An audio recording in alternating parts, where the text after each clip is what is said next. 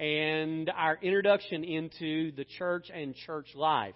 We'll begin by simply reviewing, and we're just going to walk through a quick review of where we've been. So go ahead, Robin, and let's just roll through these. We learned that the church was brought together by Jesus. John 10 taught us that my sheep hear my voice, Jesus says, and they follow me, and I give eternal life to them, and no one can snatch them out of my hand. So we know that the church is brought together by the call of Jesus.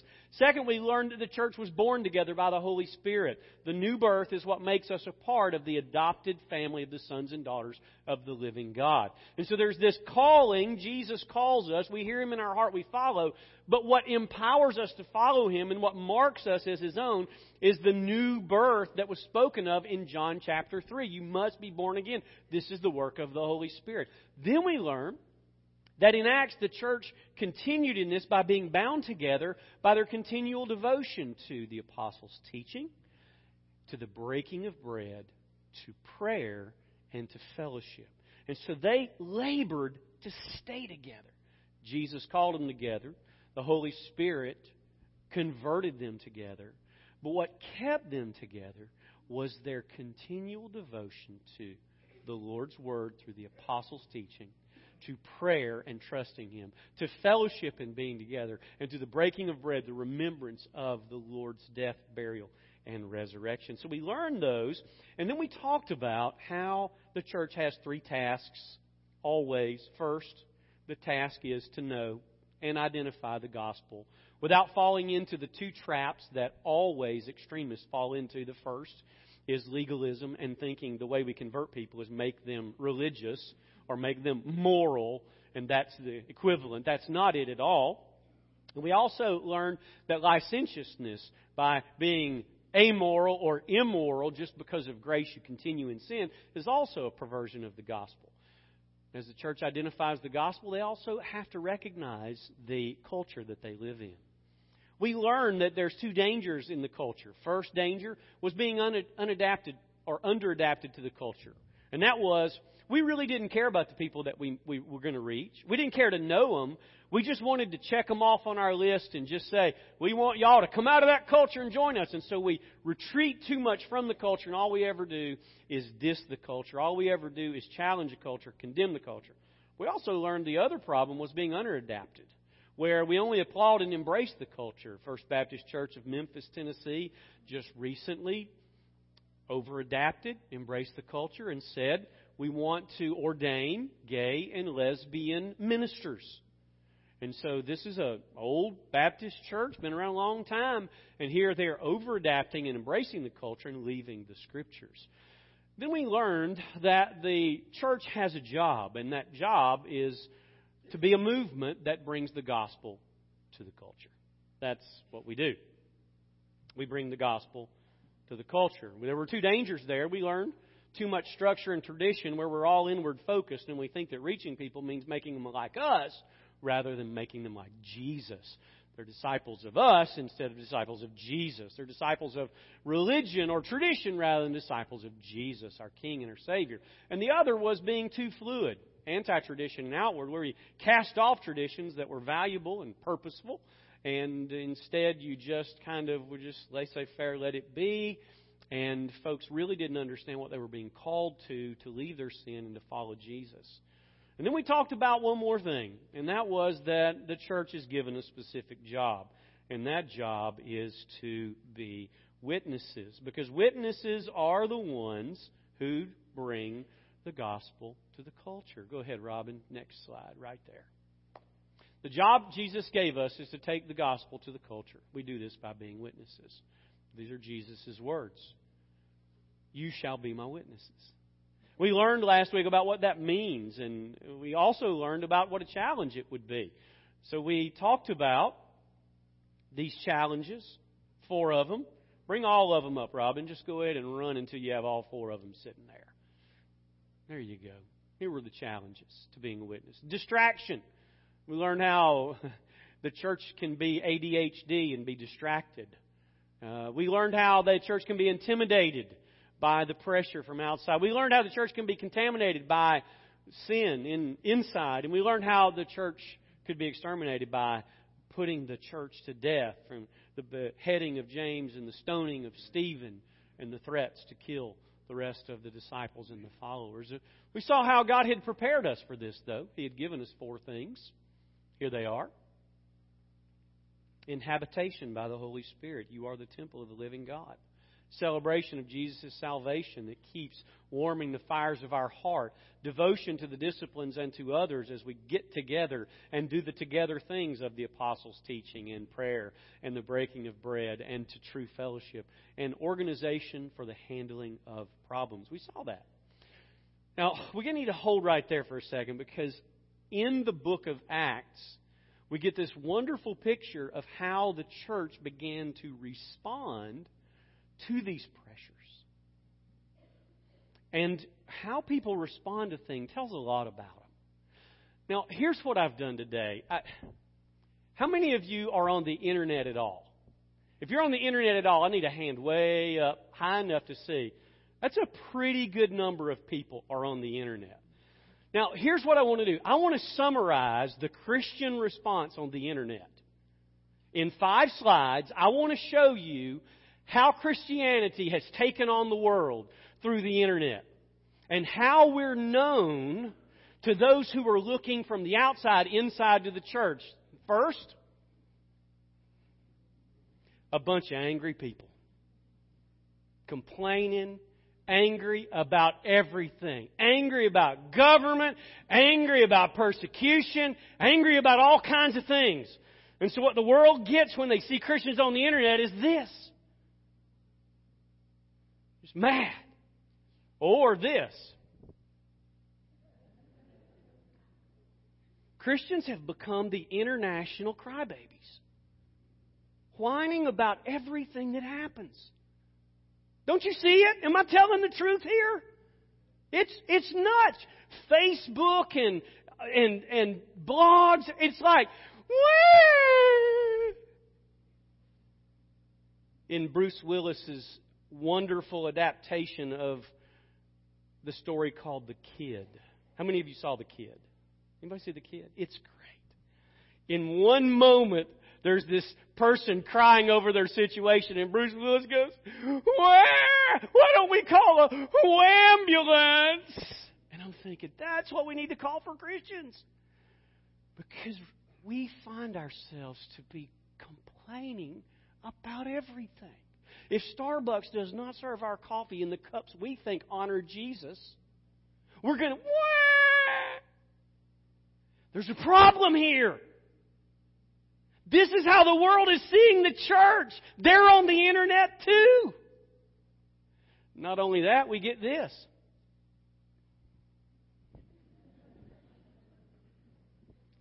I want to narcissistically show you how my life is superior to yours through Facebook. So here's 100 selfies of me being better than you. In fact, I edited all the selfies to make sure you knew that I was better. And we've become a very narcissistic culture. One of the little Twitter posts the other day from Church Curmudgeon said, they call it a selfie because it's too hard to pronounce a narcississy. And so what the world sees the church doing is showing off how great our lives are. One further.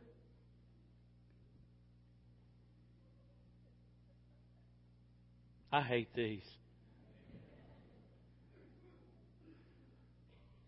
Keep scrolling if you love the devil, but like if you love Jesus. If you don't repost my post, it's because you're serving Satan. Oh, please. This is on Christian blog, Christian on Facebook. It's like, what?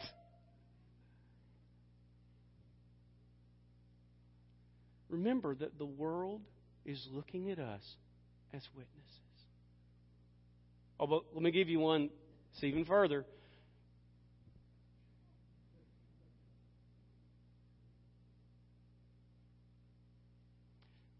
Tell me that doesn't blur at all. Mixing patriotism with guns and Bibles. You say, "Oh, this is not the stuff." I've been to Indonesia. Do you know what Indonesians think when you blend patriotism, Bible, and guns? Do you know what they believe? Here's what they believe. They believe that you want to kill them and that Baywatch is a Christian TV program. I'm not kidding. They say, do the Christians just want to kill all of us? Did you know that Indonesia is the largest Muslim nation in the world? It is the fourth largest nation in the world. We have missionaries sprinkled all over Indonesia trying to overcome this message that's all over American Facebook of Christians. That they think that since we're a Christian nation and Baywatch was presented and made in the Christian nation, that Baywatch is a Christian television program. Some of you are too young to know Baywatch. Don't go look it up.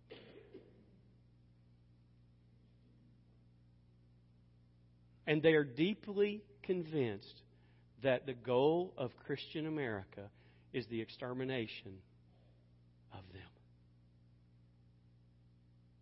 Now, there's a problem in how we present ourselves.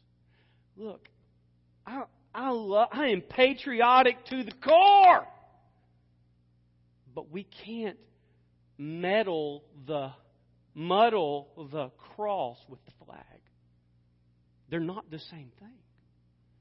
The flag has stood for some things that the cross does stand for, but it stood for many things that the cross stands against. America's the greatest exporter of abortion in the world. America's the greatest exporter of pornography in the world.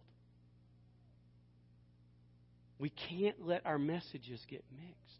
I'm a Second Amendment strong believer, but we can't mix our message with our guns. We want to win them. We don't want to kill them. And they need to know that. And so when the pressure from outside came upon the church, they didn't become angry or crybabies. They didn't become narcissistic. Look at our lives, they're better than you. They didn't become, we're just going to raise up the nation of Israel and bring down wrath upon Rome. They didn't do those things. They preached the gospel over and over and over.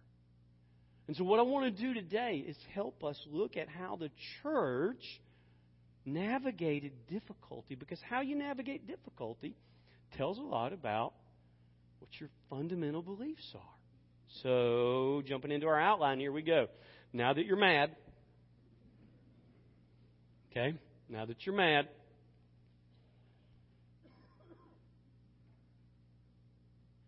are you mad? A little bit?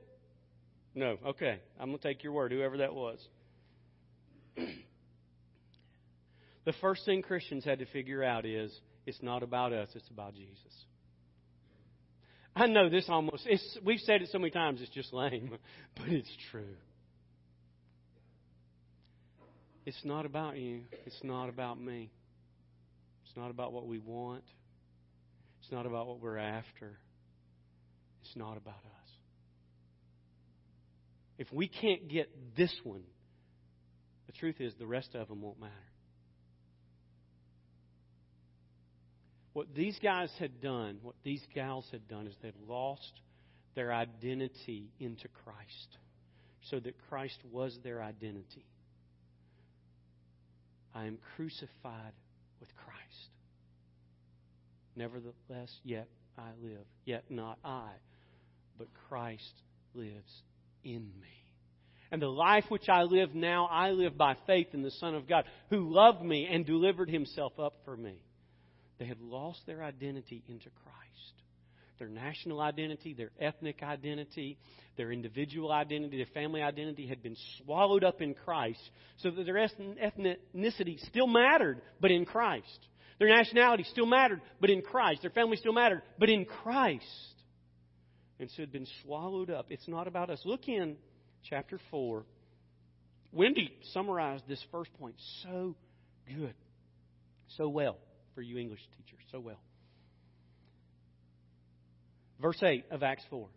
Then Peter, filled with the Holy Spirit, said, "Rulers and elders of the people, if we are on trial today for the benefit done to a sick man as to how this man has been made well, let it be made known to all of you and to all the people of Israel that by the name of Jesus Christ the Nazarene." This was it. It wasn't about Peter and Peter's gift that had been given to him and his ability to tell this man to stand up and to walk. It wasn't about any of those things.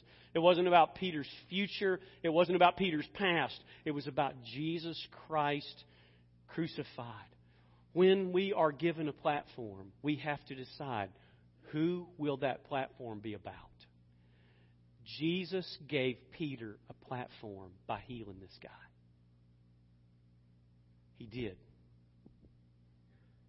He set Peter up with a platform. Jesus heals this guy, and Peter has to decide, what are you going to do with that, Peter? Peter could have started a healing ministry. He could have been a traveling faith healer. He could have gone on the road with his show. All the people testifying, and he could have drugged this guy around to every town and said, "I want you to see what I can do." It was not about Peter, and he understood this. So he didn't get his selfie stick and take a click shot of himself standing with the guy going. He stood up and he simply said, "You know what this is about? You know what I'm about? You know what we're about? You know what everything's about? It's about Jesus." And so we must clarify as a church, in every platform God gives us, and God gives us a lot of platforms here. We've got this wonderful corner. We've got wonderful members and wonderful ministries. We've got a lot of things going for us. And our danger is that all of a sudden we want folks to think Kingsville's cool or the place to be. No. Because Kingsville can't save a soul. We want everybody to know Jesus. And we have to work really hard to keep it from being about us. Because when it becomes about us, we start wanting our things and our desires and our way and our agendas. And it messes things up. And it gets us off track. So the first thing the church did in response to difficulty is they said, "Wait a minute, time out. It is not about us. We're standing before you. We're on trial today, but it is not about us. Here's who it's about. Jesus Christ." And he preaches the gospel. Look in verse 11. Chapter 4. "And he is the stone which was rejected by you, the builders, which became the very chief cornerstone. And there is salvation in no one else, for there is no other name under heaven which has been given among men by which we must be saved." It was about Jesus. But that wasn't all. They had to work through some other things. Number 2, they determined whom they would please. The pressure is going to turn up. Round 1 is found in that first exchange between Peter and the leaders in verses 5 through 12. That's the first exchange. Heat's not up.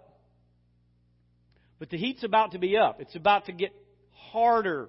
It's about to get more difficult. And so in the second section, from 13 and following, they send them out and have a conversation among themselves. The leaders get together and say, "Whoa, something's happening here." Now I'm going to call your attention to the most important thing that's happening. I'm going to have to take you back to chapter 3 to get it. So just go back to chapter 3 for a moment. Verse 9. Remember that God is setting us up to take the gospel to the culture. The way that we do that is by being witnesses. So they're set up, that's what they're doing, but the culture is watching. So verse 9 says, "And all the people saw this lame man who was healed, walking and praising God." And then it goes on in verse 10 to say they were filled with wonder and amazement. And then in verse 11 it says, and while he was clinging to Peter and John, all the people ran together to them. So here's what's happening. The gospel is getting to the culture through the witnesses. Satan is angry about that, and he says, we're going to put a stop to this. And so he incites the Sadducees who don't believe in the resurrection. He incites the leaders who are jealous because the people are moving away from them and towards Christ. He incites them. Satan incites them. And look in chapter 4. And as they were speaking to the people, the priests and the captain of the temple guard and the Sadducees came upon them, being greatly disturbed because they were teaching the people. Now, this is very simple. God sent the church to take the gospel to the culture by being witnesses. That's what they were doing. And what Satan said is, do you know what we need to stop? We need to stop the message from getting to the people. That's all Satan wants. He doesn't care how moral you get up in your house. He doesn't care how self-righteous you get. He doesn't care about any other thing. He just wants to shut one thing down. He wants to shut down the transfer of the message to the people. The gospel to the culture. And so what he does has one goal behind it. Shutting Christians up. That's it. That's it. It's not a big, sneaky plan. It's not a complicated thing that's being wrestled with. This is a very simple thing. All he wants is to disconnect the gospel from the culture. That's all he wants. And so he comes in, Satan, inciting these people, and he threatens them. And if you get to chapter 4, get on down there. They bring them back inside the council in chapter 4. They've sent them out, had a conversation. Here's what they're upset about, verse 17. But in order that it may not spread any further among the people. There it is. Satan's at work, right in the middle of the Sadducees, the high priest, the council. He's right in the middle. He's at work among them. And he just wants them to do one thing. Would you just get these Christians to shut up? Just do that. And so that's what they do. But in order that it may not spread any further among the people, let us warn them to speak no more to any man in this name. And so the disciples get warned, and they have to decide something. Come down to verse 19.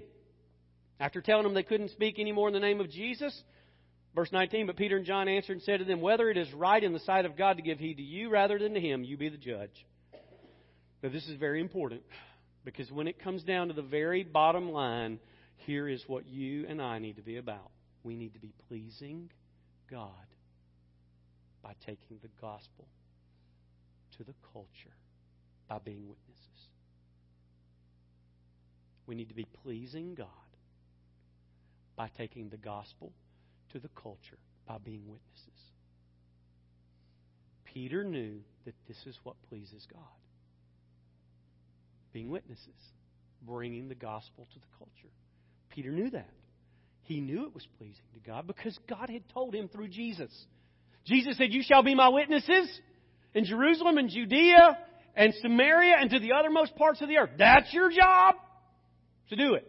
And so what was Peter doing? He was doing what pleased God through Jesus. And so he was pleasing. He was pleasing. You and I have to step back and look at our speech. Look at our Facebook. Look at our blogs. Look at our Twitter. Look at our neighborhood. Look at our job.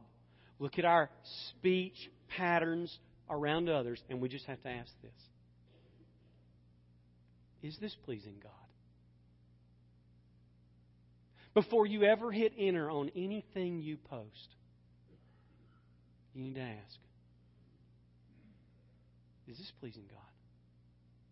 Before you let a word out of your mouth, at work, at home, in traffic, at the shopping center, at the DMV, you need to say, Is this pleasing God? This is not really difficult in principle, but it is so hard in practice. And so what's happening is they had to determine whom they would please by what they said and how they did things. And so they had to make that decision. The church has to make that decision. The members have to make that decision. When we have a conversation with anyone, when we post anything, when we respond anywhere, we have to say this: is this pleasing God?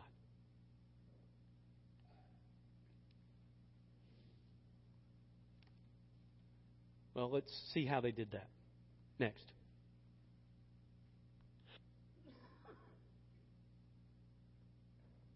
They spoke out of the overflow of their hearts.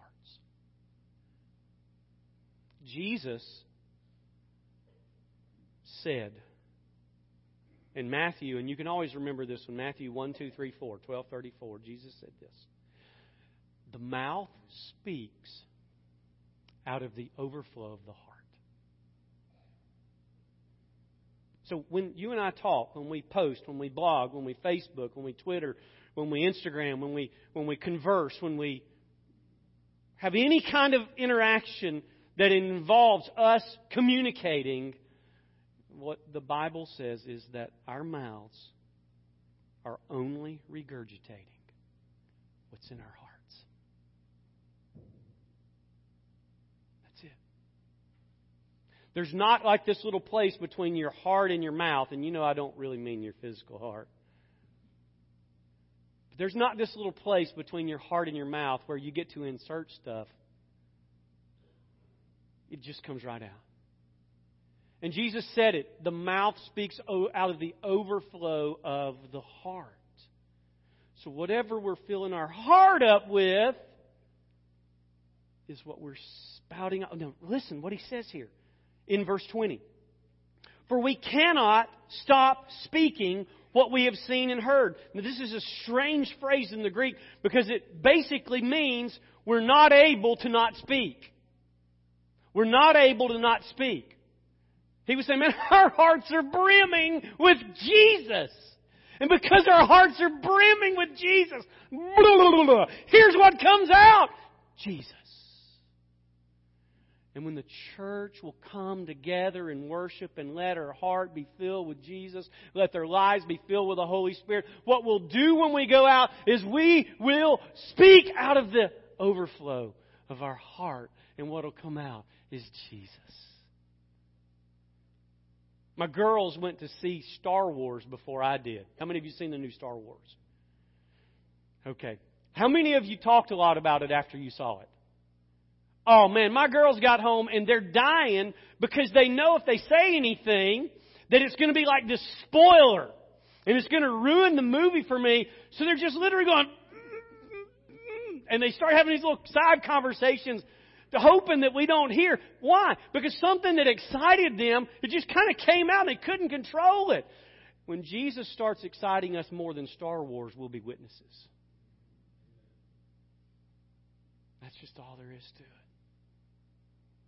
We're more excited about a football game or a movie or something we just bought or somewhere we just traveled to. And so our hearts are filled with things that don't matter. In the world is longing to hear the gospel. And we're talking about what we just bought and who just won the game. It's not that those things don't matter, but they have grasped our hearts. And so we have trouble being witnesses. Finally, next to finally, I'm like Paul, I say finally halfway through the sermon. They gathered, they trusted, and they prayed. And this is an important thing. When they were faced with a command that they could not speak and that they would be punished, which they were later punished by physical beating and then by death. They said, we got to figure out how we're going to respond to this. So what did they do? They came together. I cannot overemphasize the importance of the togetherness of the church. One of Satan's tools is isolation. He wants to separate us. He wants us to get mad at each other, frustrated with each other. He wants us to fall out with each other. He wants to divide us. That's what he's after. And so he gives us a zillion reasons to not like each other. But Jesus commands us that regardless of how you like each other, love each other. He commands us. And so when they were faced with this, the first thing they did was they gathered. It says in verse 23, and when they had been released, they went to their own companions. What does that mean? They went to the church. They got released and they said, let's get together. You know how we need to deal with this thing? Let's pray. So that's what they did. They gathered, they trusted, and they prayed. I want to work a lot through the trusted part. I don't have a lot of time. I just need to give one moment to it because it forms the theology of the early church, which helps us navigate things. It's found in verse 27 and 28. I want you to follow it carefully because the doctrine here is thick and rich and good, and it's the nourishment of the early church. For in this city there were gathered together against thy holy servant Jesus, whom thou didst anoint, both Herod and Pontius Pilate, along with the Gentiles and the people of Israel, to do whatever thy hand and thy purpose predestined to occur. Many Baptists, as soon as they heard the word predestined, they go, oh, don't move. They won't know we're here. Here is something that they understood that we've got to get a hold of. When they looked back upon the crucifixion, they understood something. That fundamentally in the crucifixion, the one who was at work was God. He was carrying out Isaiah 53. And He was working through the gospel of the Old Testament. So that when all of Satan's minions came together and all of Satan's plans came together, all they were doing was carrying out God's ultimate purpose. What is the worst thing that has ever happened in the entire universe? The death of Jesus Christ. No worse thing has ever occurred than when God appeared to us and we killed Him. Nothing has ever been worse, more horrendous, more vile, more sinful than the slaughter of Jesus.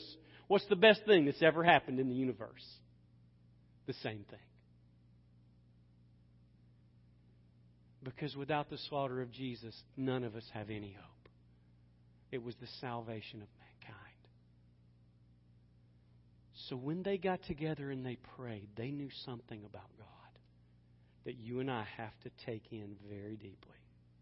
And that is this. If God can take the worst thing that's ever happened in the universe and make it into the best thing that's ever happened in the universe to serve His ultimate purpose of redemption of His people, then what is He going to do with the small or bad things that happen to us? He's going to Romans 8:28 every one of them. But God works all things together for,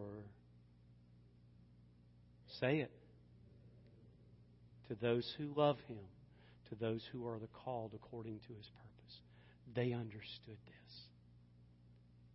And so rather than anger, rather than crying and whining, they prayed. And they exercised their trust through prayer, gathering together and calling upon Him and saying, oh God, when they gathered against Jesus, they thought they were winning, but they were just carrying out your purpose, and they've gathered against us, and somehow that's going to carry out your purpose too. So you know what we're going to do? We're going to go back at it! So what do? Number 5, they stayed on task. Look at the end of verse 31. And when they had prayed, the place where they had gathered together was shaken. They were filled with the Holy Spirit. And what did they do? They began to speak the Word of God with boldness. They stayed on task. What are you? You're witnesses. So when you come together, what do you want to be when you leave? Witnesses. What do you want God to do when you get together? Fill you with the Holy Spirit. Why? So you can go out and be bold. You see, that's what we're doing today. We're gathering to get bold. To be filled with the Spirit. To pray to God for help. To trust Him. So that when we leave here today, we will not be the same as we came in. We will be filled with His Spirit. And we will be bold, confident witnesses.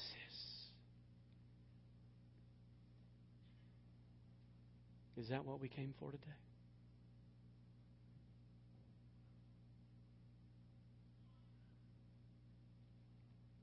Did we come today because we want Him to make us able to do the one thing He's called us to do? Would you bow with me? As we close,